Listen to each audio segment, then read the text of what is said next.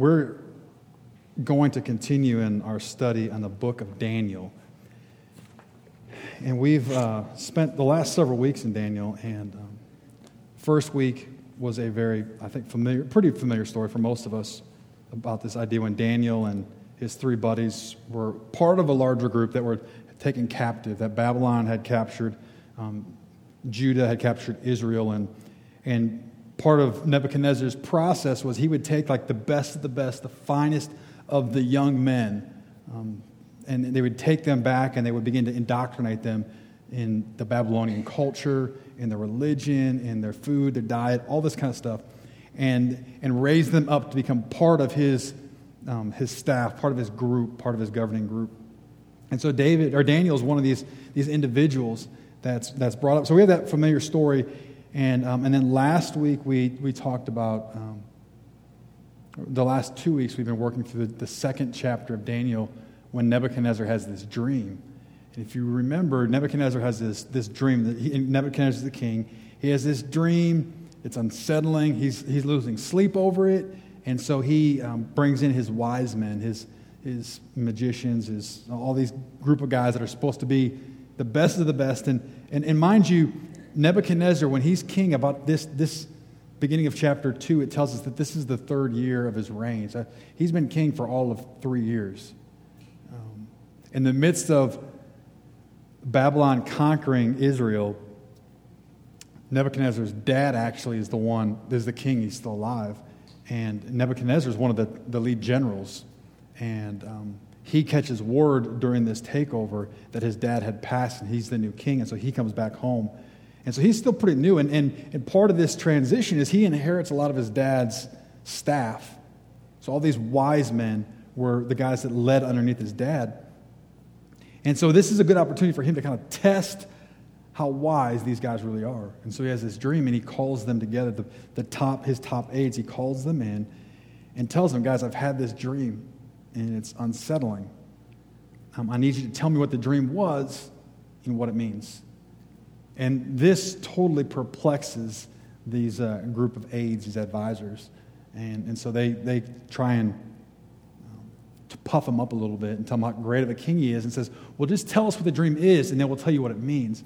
And he refuses to do that, to the point where he says, listen, guys, if you can't tell me what the dream was and what it means, I'm going to kill all of you. And not just you, not just this group that's here in my office, but everyone who carries the name wise man, he's going to be killed. I'm going to wipe the slate clean.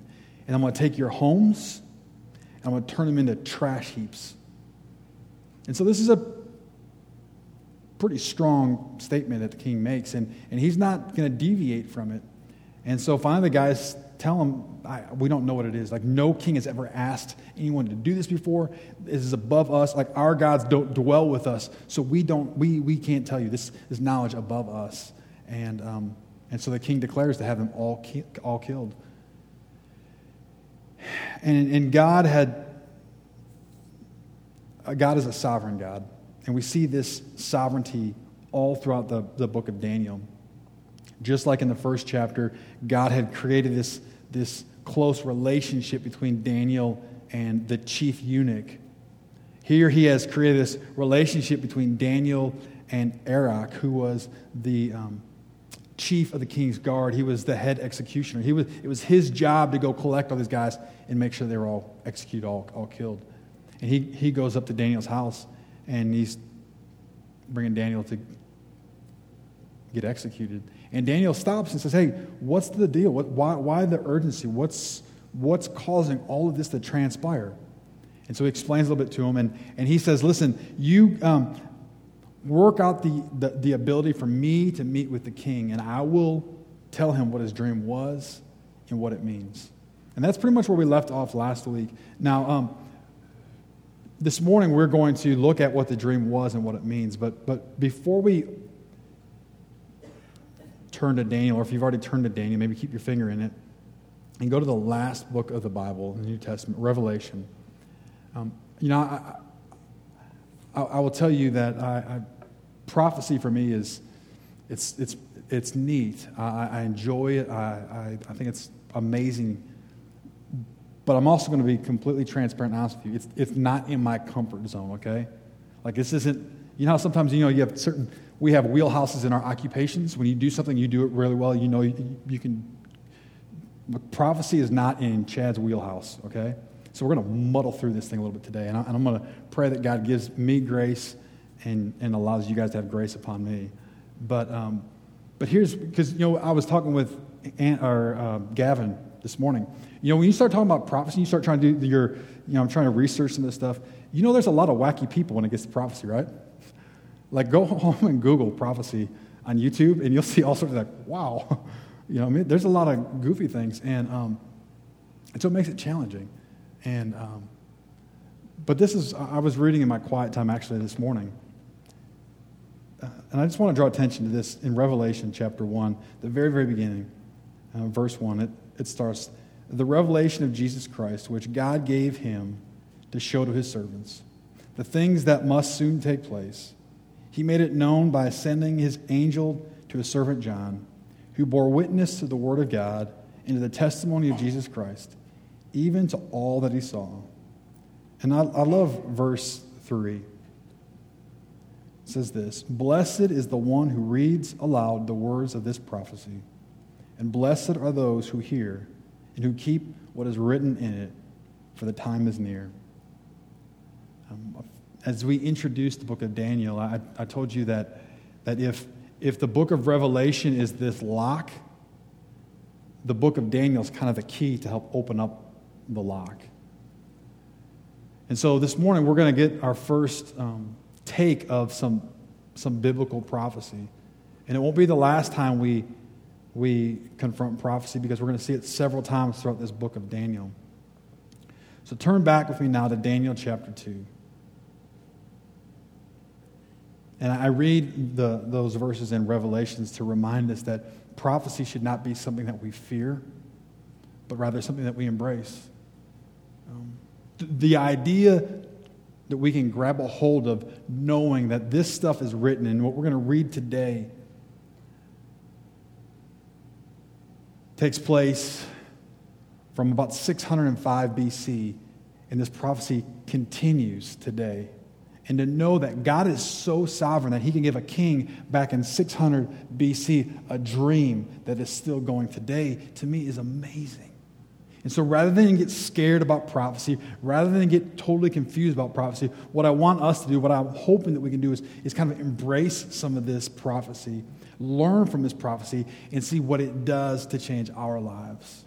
So let's go ahead and we're going to read this passage. Today's passage is a little lengthy. We're going to read it, and then I'm going to pray, and then we're going to try and dig into it, all right? So Daniel chapter 2, starting in verse 24, and we're going to read to the end of the chapter, so all the way to verse 49, okay? So here we go. Daniel chapter 2, starting in verse 24. Therefore Daniel went to Arioch, whom the king had appointed to destroy the wise men of Babylon. He went and said this to him, do not destroy the wise men of Babylon. Bring me in before the king, and I will show the king the interpretation. Okay. So Daniel is going to Arioch, right? He's the one that's instigating this. And I love the way verse 25, and we see Arioch's response. Verse 25 says, then Arioch brought in Daniel before the king in haste, and said thus to him, I have found among the exiles from Judah a man who will make known to the king the interpretation. So notice who takes the credit. Arioch does, doesn't he? He goes to the king, and it's this way of boasting to the king with great haste. He goes and tells him this. Okay, so verse 26 says, the king declared that Daniel, whose name was Belteshazzar, that's his new given Babylonian name, are you able to make known to me the dream that I have seen in its interpretation? Daniel answered the king and said, no wise man, enchanter, magician, or astrologer can show the king the mystery that the king has asked.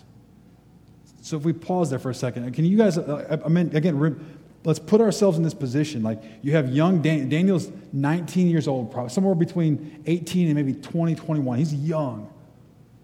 Okay, he's standing before this powerful king, Nebuchadnezzar, who's made this declaration, like, if nobody can come up with what this dream is and what it means, I'm killing them all.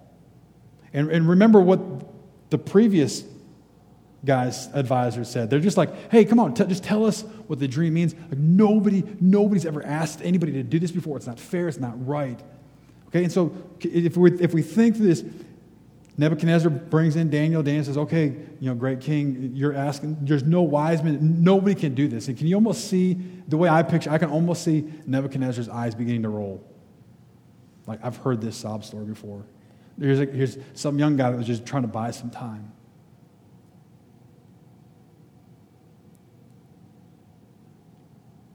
And here we go. He says in verse 28, he says, but there is a God in heaven who reveals mysteries. If you have your Bibles, I would underline that. What an amazing thought to ponder. There's a God in heaven who reveals mysteries. Like, we could spend a whole Sunday morning just talking about that phrase in that verse, about a God who reveals mysteries. Like, all throughout our lives, we will encounter mysteries. We will encounter things that we have no idea. We have difficult decisions that we have to make, and we don't always know what the right decision is. Difficult spots in life where we begin to wonder when our health begins to crumble and we don't understand why. We begin to have these deep conversations with God. We all face mysteries. And what a blessing it is for us to remember that there's a God in heaven who reveals mysteries. And he has made known to King Nebuchadnezzar what will be in the latter days. That latter days is a key phrase for what we're about to read, because this dream, what he's telling Nebuchadnezzar is, this dream involves today, but it involves much, much more. Your dream and the visions of your head as you lay in your bed are these. Verse 29 says, to you, O king, as you lay in bed came thoughts of what would be after this. And he who reveals mysteries made known to you what is to be.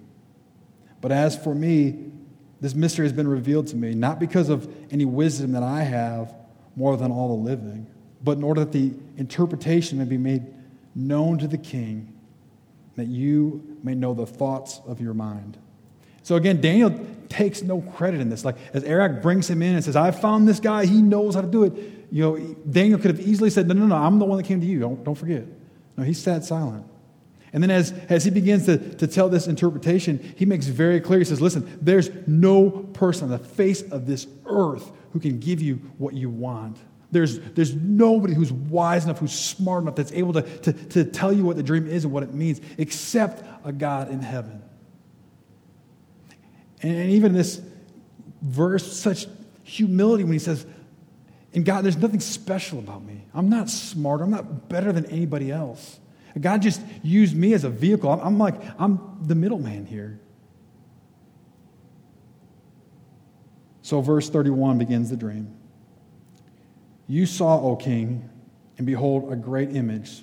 This image, mighty and of exceeding brightness, stood before you, and its appearance was frightening. The head of this image was of fine gold, its chest and arms of silver, its middle and thighs of bronze, its legs of iron, its feet partly of iron and partly of clay. As you looked, a stone was cut out of no human hand, and it struck the image on its feet of iron and clay and broke them into pieces. Then the iron, the clay, the bronze, the silver, and the gold all together were broken in pieces and became like chaff of the summer threshing floors. And the wind carried them away, so that not a trace of them could be found. But the stone that struck the image became a great mountain and filled the whole earth. Verse 36 says, this was the dream. Now we will tell the king its interpretation. You, O king, the King of kings, to whom the God of heaven has given the kingdom, the power, and the might and the glory, and into whose hand he has given wherever they dwell, the children of man, the beasts of the field, the birds of the heavens, making you rule over them. You are the head of gold. Another kingdom inferior to you shall arise after you, and yet a third kingdom of bronze, which shall rule over all the earth. And there shall be a fourth kingdom, strong as iron, because iron breaks into pieces and shatters all things. And like iron that crushes, it shall break and crush all these. And as you saw the feet and toes, partly of potter's clay and partly of iron, it shall be a divided kingdom, but some of the firmness of iron shall be in it. Just as you saw iron mixed with the soft clay, and as the toes of the feet were partly iron and partly clay, so the kingdom shall be partly strong and partly brittle. And as you saw the iron mixed with soft clay, and as you will mix with one another in marriage, but they will not hold together, just as iron does not mix with clay. And in the days of those kings, the God of heaven will set up a kingdom that shall never be destroyed, nor shall the kingdom be left to another people. It shall break in pieces all these kingdoms and bring them to an end, and it shall stand forever, just as you saw that a stone was cut from a mountain by no human hand. And it broke in pieces the iron, the bronze, the clay, the silver, and the gold. A great God has made known to the king what shall be after this day. The dream is certain, and its interpretation sure. Verse 46, Then the king Nebuchadnezzar fell on his face, paid homage to Daniel, and commanded that an offering and incense be offered up to him. The king answered and said to Daniel, Truly your God is God of gods and Lord of kings, and a revealer of mysteries, for you have been able to reveal this mystery. And the king gave Daniel high honors, many great gifts. He made him ruler over the whole province of Babylon and chief perfect over all the wise men of Babylon. And Daniel made a request to the king, and he appointed Shadrach, Meshach, and Abednego over the affairs of the province of Babylon. But Daniel remained at the king's court. Whew. It's a lot to dissect, isn't it? Let's pray. Lord, this morning I pray that you begin to stir in us. Lord, I pray as we look at some of the more difficult passages that you, who hold the mysteries, reveal them to us. God, I pray that you soften our hearts. I pray that you open our ears, open our eyes.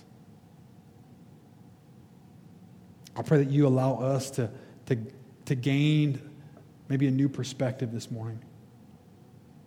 That you allow some of this prophecy to maybe change our outlook in life, create new motivation for us going forward. Lord, I pray that you allow me to be your vessel. I pray that you give me your words, that you give me your thoughts, your heart, your passion. I pray that everything that we say this morning, everything that we do, brings honor, brings glory to you, and is true your word. We love you and we thank you. In your Son's beautiful name, amen.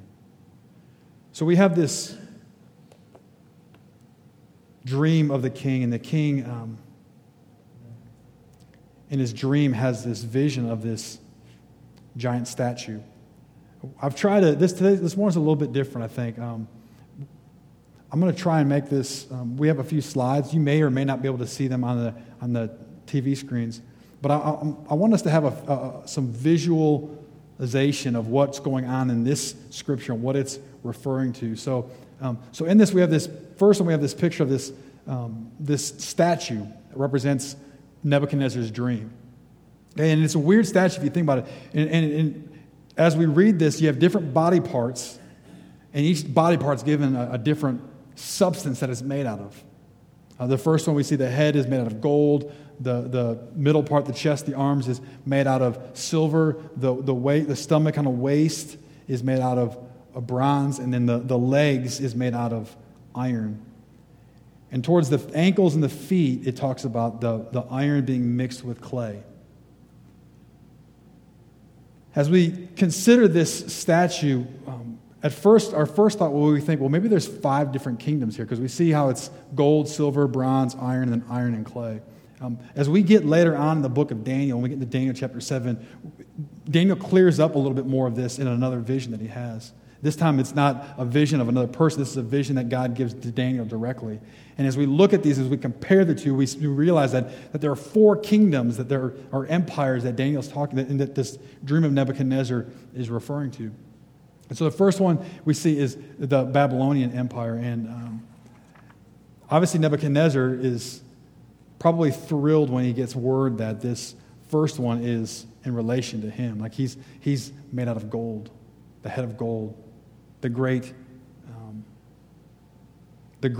king that he was. What's interesting is we look at this, and the statue doesn't necessarily tell us that. But Gavin, can you back up for 1 second real quick? When we look at that statue there, to give us a breakdown here, so the Babylonian Empire, which represents the gold head, stood from 606 BC to 539 BC. All right. When you get down to the next stage, the silver, which you see there, the Medo-Persian, or some refer to it just strictly as the Persian Empire, that stood from 539 BC to 332 BC. Then the bronze, the Greek Empire, stood from 332 BC to about 68 BC. Somewhere between 168 BC and 68 BC. And then the Roman Empire picks up, it emerges in 68 BC, and kind of continues. And we're going to talk about how that sort of continues. So here's what's interesting, I think. So when you get to the next slide, we have a picture of kind of the makeup of what the Babylonian Empire was, kind of the territory that they held, the territory that they controlled. And Babylon really becomes the first major world empire of its day. Okay, Nebuchadnezzar, and if you think of this, as we look at as what we're going to see here momentarily, is it's also the smallest of the empires. Smallest as far as land area, territory that it controls, and also length. But yet it's made out of gold. It's considered to be the most powerful of all of the empires. And what you have in this Babylonian Empire was Nebuchadnezzar was a true monarch. Like he held absolute power. It was his word or the high. He was in control of everything. And as each of these empires would come, there was not that one central monarch type power or authority. All of these other empires, you would have this division. You'd have a dividing of power. There would be power held within groups. But here we have this Babylonian Empire, the king here, this great, powerful Nebuchadnezzar. The Babylonian Empire. What I think is neat is as we transition over into this Persian Empire, you see how that territory begins to expand. And rather than that one little yellow area, now it's much, much larger. We become familiar with a gentleman, the King Cyrus. We get through in Daniel. Cyrus is interesting because Cyrus was mixed. He had one parent who was Persian and one parent who was a Mede. And the result of this was he was able to create this alliance. And what was interesting is as Daniel is giving this interpretation to the king, he talks about an inferior empire taking over Babylon. And it was inferior. He was able to create this alliance, though, of the Persians. And these Persians would come together and they would conquer Babylon. They themselves would later be conquered by the Greeks. We see there now the Greek empire expands. It goes all the way up into India.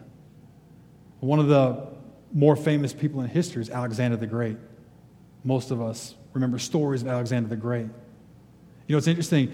History tells us, Josephus, one of the first century historians, in one of his writings mentioned when Alexander the Great began to conquer the land. When he got to Jerusalem, he was met by the high priest.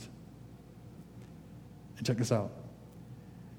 The high priest asked Alexander the Great if he would come to the temple so he could show Alexander the Great how he was in the Bible.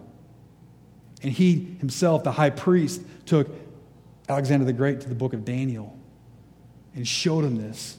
And because of this, Alexander the Great was overwhelmed, thinking and knowing that, wow, I'm in the Bible, that he spared Jerusalem and he gave Jerusalem this great power and he didn't mess with them. Alexander the Great, to me, is an interesting guy that by the age of 29, he had conquered all the known world. How amazing is that? At 29 years old, he conquered all the known world. It's said that after he had conquered everything, he began to cry because there was nothing left for him to do. His life began to spiral because he lost motivation. He lost his focus. He died at the age of 33 in a drunken stupor. After he ends up dying, the empire itself ends up being kind of divided between these four great generals.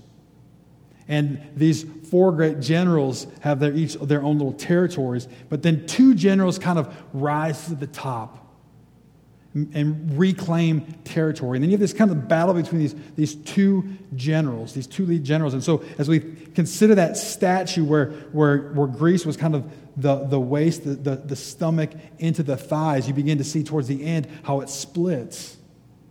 And so you have these two generals, and they end up fighting. They're trying to take over each other to reclaim this great Greek empire. It's interesting because these battles kind of occur during what we would consider the silent years, that time frame between the Old Testament and the New Testament. As we get to Daniel chapter 11, Daniel helps fill in some of these blanks, but these two generals will battle, and a lot of those battles will occur in this general area surrounding Jerusalem. And then the final empire that would rise would be that of the Roman Empire. And look how vast this Roman Empire is. The Roman Empire uses the metal used to describe the Roman Empire in this dream was iron. Iron at this time was the hardest known metal of its day. And I find it interesting because as Daniel's expressing this idea of iron in verse 40, he says, and there should be a fourth kingdom, strong as iron, because iron breaks to pieces and shatters all things. And like iron that crushes, it shall break and crush all these.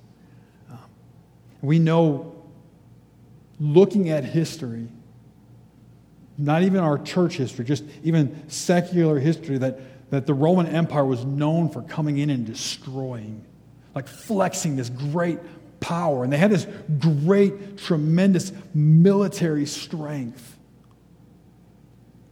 And they would come in, they would conquer, and they did. What's interesting as we get back to this statue is how the legs, there's two legs. And when we consider this, we need to kind of almost view this as the Roman Empire divides. And you have this eastern leg and this western leg. This eastern leg, or western leg, in 284, Diocletian, Rome had just conquered Mesopotamia. And it had this vast territory, and it was too large for them to manage. And so Diocletian, who was the Roman Empire, divided it into two, so it'd be more manageable. And so that's where we kind of see these legs emerge, an eastern and a western leg. The western leg, eventually, we have Constantine, who rises to power. And Constantine is so sick and tired of this paganism in Rome that he moves the capital. He moves it to a new city. He renames the city Constantinople and begins to make this new area, this new headquarters of this Roman Empire. In 476 AD, this western leg crumbles. But the eastern leg remains in power until about 1453. In 1453, we see this eastern portion of the Roman Empire overrun by the Muslims. To me, what's amazing with this is this portion, though, this iron-clay mixture continues to today. In Daniel chapter 7, it makes more of a picture, but we see when we think of the feet, 10 toes. And these 10 toes represent fragments of this Roman Empire. This Roman Empire, although not the big, vast picture that we see there, the remnants is still alive today. And over history, we've seen where portions, fragments of this have remained and have risen to some form of power, some form of even world power, although it was not to the magnitude in size and scope. We've seen in history where the Dutch have risen. We've seen where the French have risen several times. The Germans. So these are all parts. To me, this is what's fascinating is you have this King Nebuchadnezzar who gets this dream way back then. And we see the sovereignty of God when God prepares and shows his hand throughout history. I love earlier in Daniel chapter 2 when Daniel goes back after he talks with Arioch and goes back to meet with his buddies Shadrach, Meshach, and Abednego and says, guys, we got to pray. We got to pray that God gives us the answer, that God gives me what this dream was and what it means. And when he gives him this answer, when God answers Daniel, you guys remember last week we talked about the first thing he does before he goes and tells the king, before he goes and tells anybody, the first thing Daniel does is he goes and he prays to God and he thanks God. And in that prayer, starting in verse 20, it says, "Blessed be the name of God forever and ever, to whom wisdom and might. He changes times and season. He removes kings and sets up kings. He gives wisdom to the wise and knowledge to those who have understanding." Remember, God's the one who sets up kings, and he takes them away. And we see this played out through this narrative of Gentile history. If you guys remember, I mentioned going into Daniel chapter 2, the language in which Daniel was written changes from Hebrew. And starting in Daniel chapter 2, going through Daniel chapter 7, it's written in Aramaic. And Aramaic was the language that the Babylonians spoke. And I believe it's key for this portion of Scripture is going to be Gentile history. The rest of the Bible, as you look, all the rest preceding this and after this, the rest, whenever it talks about history, it's always seen through the lens of Israel, of the Jews, God's chosen people. But this section, Daniel chapter 2 through Daniel chapter 7, it's looked through the lens of the Gentiles. And the Gentile empires. So in this dream, you have these empires that are built. And then this stone appears. Twice in this passage, it talks about how this stone was not made of human hands. Throughout the Bible, that phrase always refers to something made of God. See, this stone that appears in this dream, and this stone strikes the statue, and the statue crumbles. It falls. I mean, and it doesn't just fall. It becomes dust, and the wind blows, and there's not a trace of it left. And this rock becomes this mountain, and it overtakes the whole world. That stone that will come is a reference to Jesus Christ.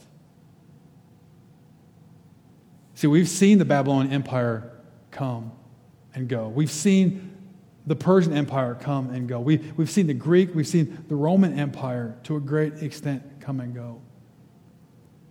This portion, this rock coming, wasn't talking about the birth of Jesus, but this is a reference to Jesus Christ's second coming back again.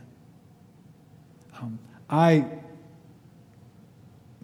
personally subscribe to a premillennial view, meaning that that Jesus will come, take the church, and the rapture is ushered in afterwards. We can sit down and have several theological debates, and there's several different theories on what that all looks like. One of the reasons I have a premillennial leaning in my theology is because of this dream here. Notice, the rock comes, destroys everything else, and a new kingdom is built instantly.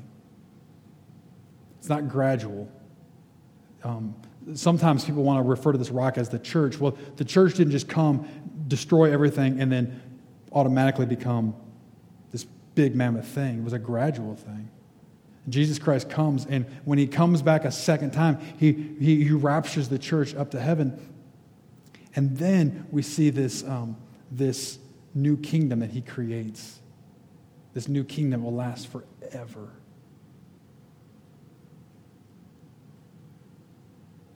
So we sit here this morning, and we look at a fascinating dream for some, maybe. We talk about some history, and for some of you, especially probably young, you think, okay, so I can listen to this kind of stuff tomorrow in school. What does that mean? What does this mean to us? What can we grasp today? What can we take home with us in reference to this dream, this portion of Scripture? Because I believe this. I believe everything in the Bible is profitable to us today. So what are some things that we can kind of take from this dream? What are some maybe some important messages that we can grab a hold of today and apply to our lives?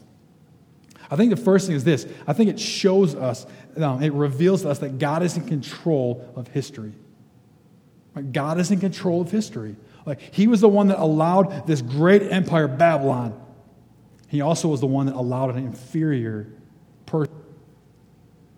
Not only is God shown here to reveal control of history, I think this is important. I think it becomes more and more important to us.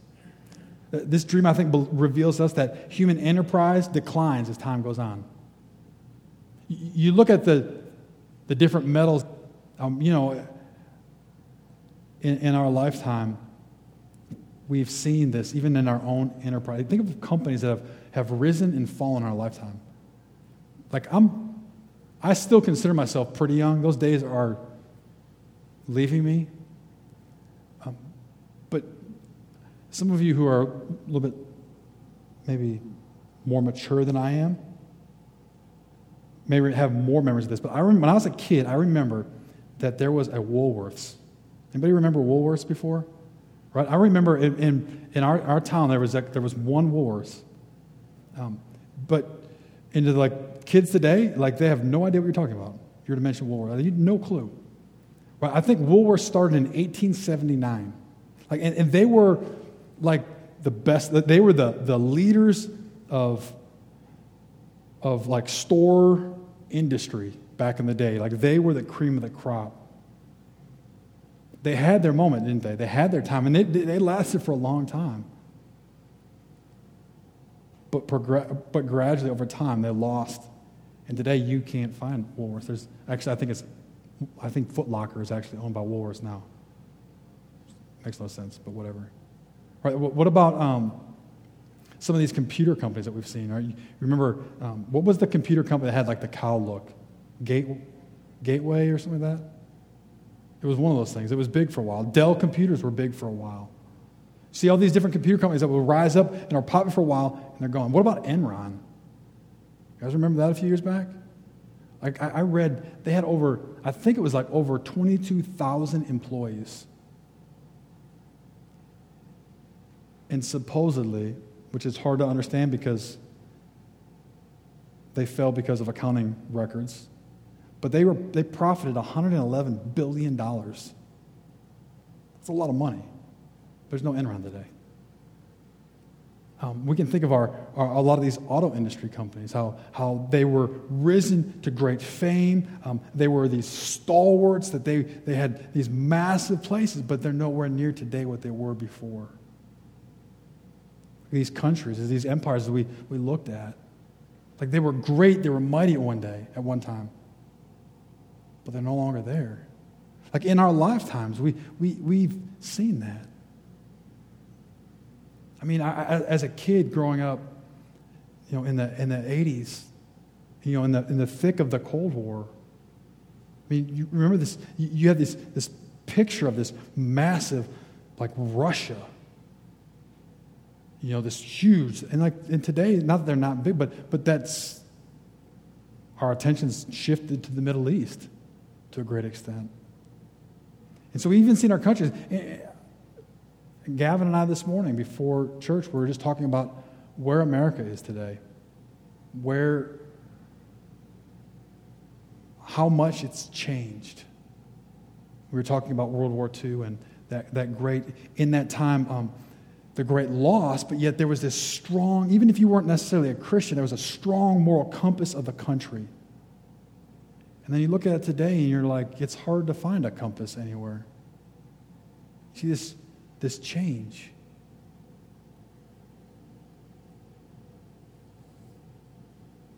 I think the third thing that we see in this dream is that truth, or the third truth is that it will be difficult for things to hold together at the end of the age. My belief is this: as we get closer and closer to Christ's return, it will get harder and harder for things to stay together.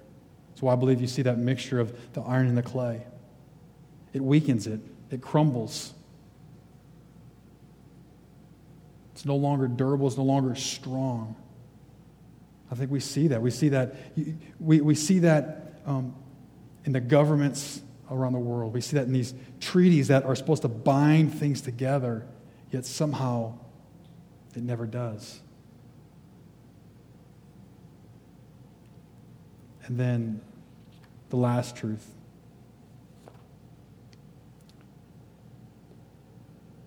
And the one that I hope gives us hope.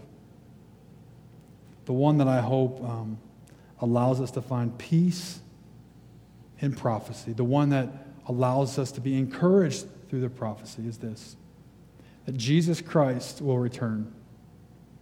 He will destroy his enemies, and he will establish his kingdom. When Jesus came the first time, when Jesus came as a baby in a little manger, you can go in your Bibles to John chapter 3. Let me read it to you. John chapter 3 paints a great picture of Jesus coming.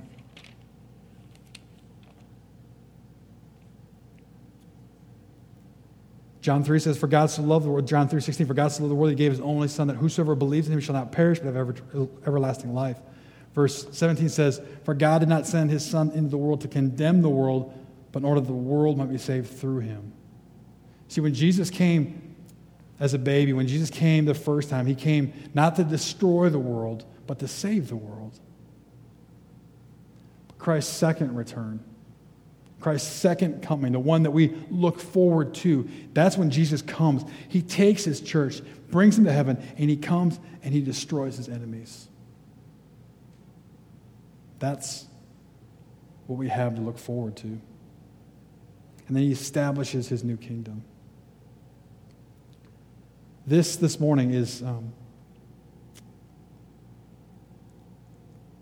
maybe a different message than we are accustomed to here at church.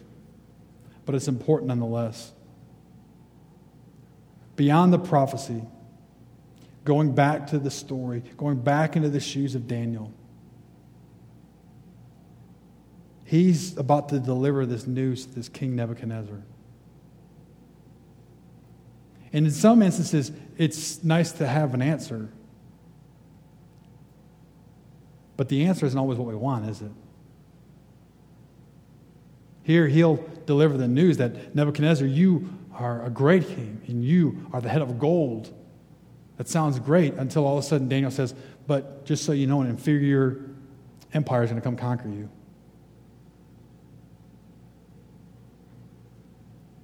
Again, I want to reference back to Daniel chapter 1, verse 8. Daniel purposed in his heart.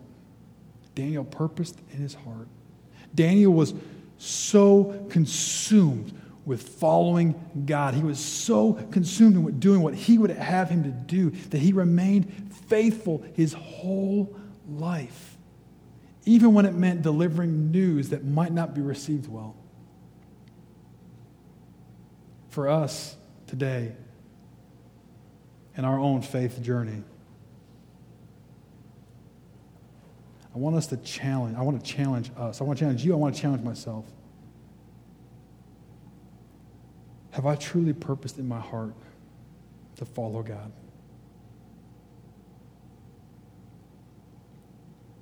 What am I pursuing?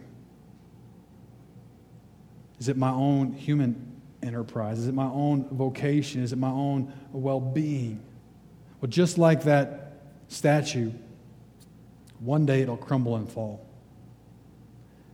I was doing this study, this purpose, the What on Earth Am I Here For, with some of our high school students.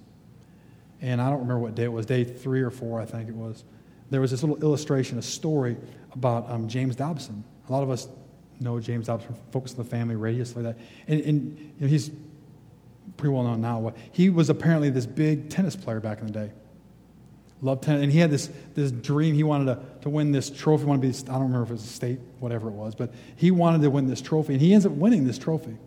And it goes in the high school where he's at. You know, proudly displayed in this trophy case. Something to be proud of, right? No doubt he was proud. His parents were proud. I mean, a great accomplishment. He said several years later, he received this box. He opens it up, and inside it was this trophy that he had won. And a note, I guess from the custodian, saying he found it in the trash. They were remodeling the school. And Dobson makes the point that he realized then that all those accomplishments, all those things will one day be replaced. And if our desire in life is only to accumulate these things, if that's the legacy in which we're going to leave, it will crumble and fall. Or we can be like Daniel, purpose in our hearts to follow God, to remain faithful to Him. And it won't be easy. We're going to see it all throughout this book. Like, it's never easy on Daniel. Like, end of chapter 1, it ends great. Like, remember, he does this thing. He gives up the food, grows, he gets stronger, and the king looks at him. Wow, he's 10 times better than the rest of my guys. Awesome, you're great. Continue on. Head of the class, boom, awesome, exciting. Yay for Daniel. And it ends good. And then all of a sudden, chapter 2 starts up with the dream. If you can't do what the dream is, you all die. Not so happy.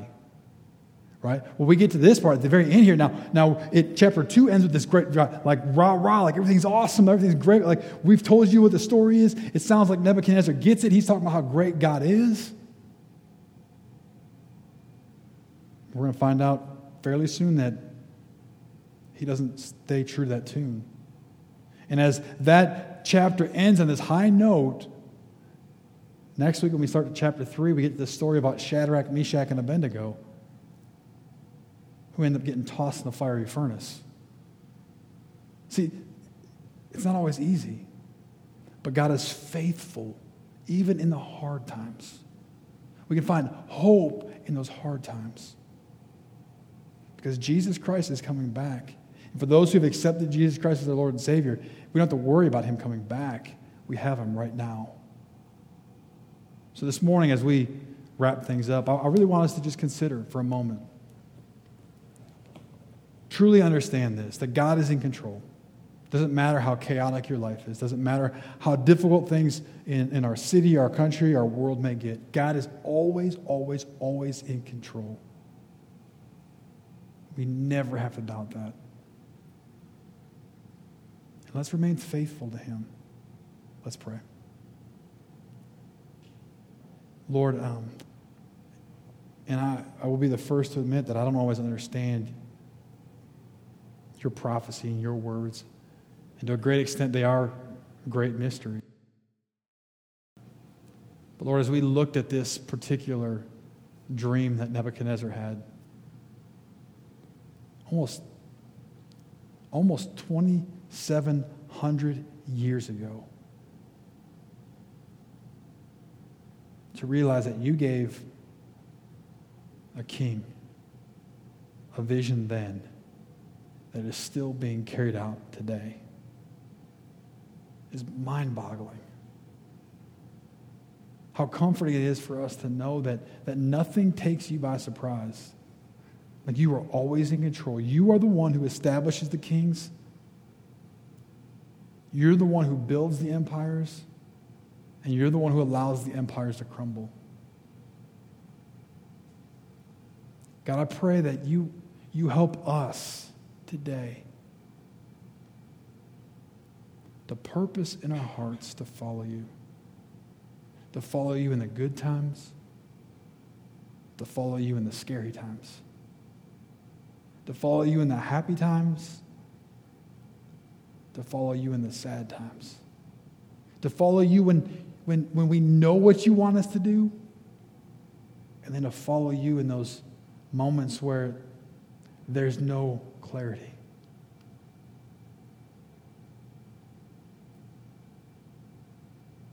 Lord, I pray that you work this morning. God, we love you and we thank you. In your Son's name that we pray.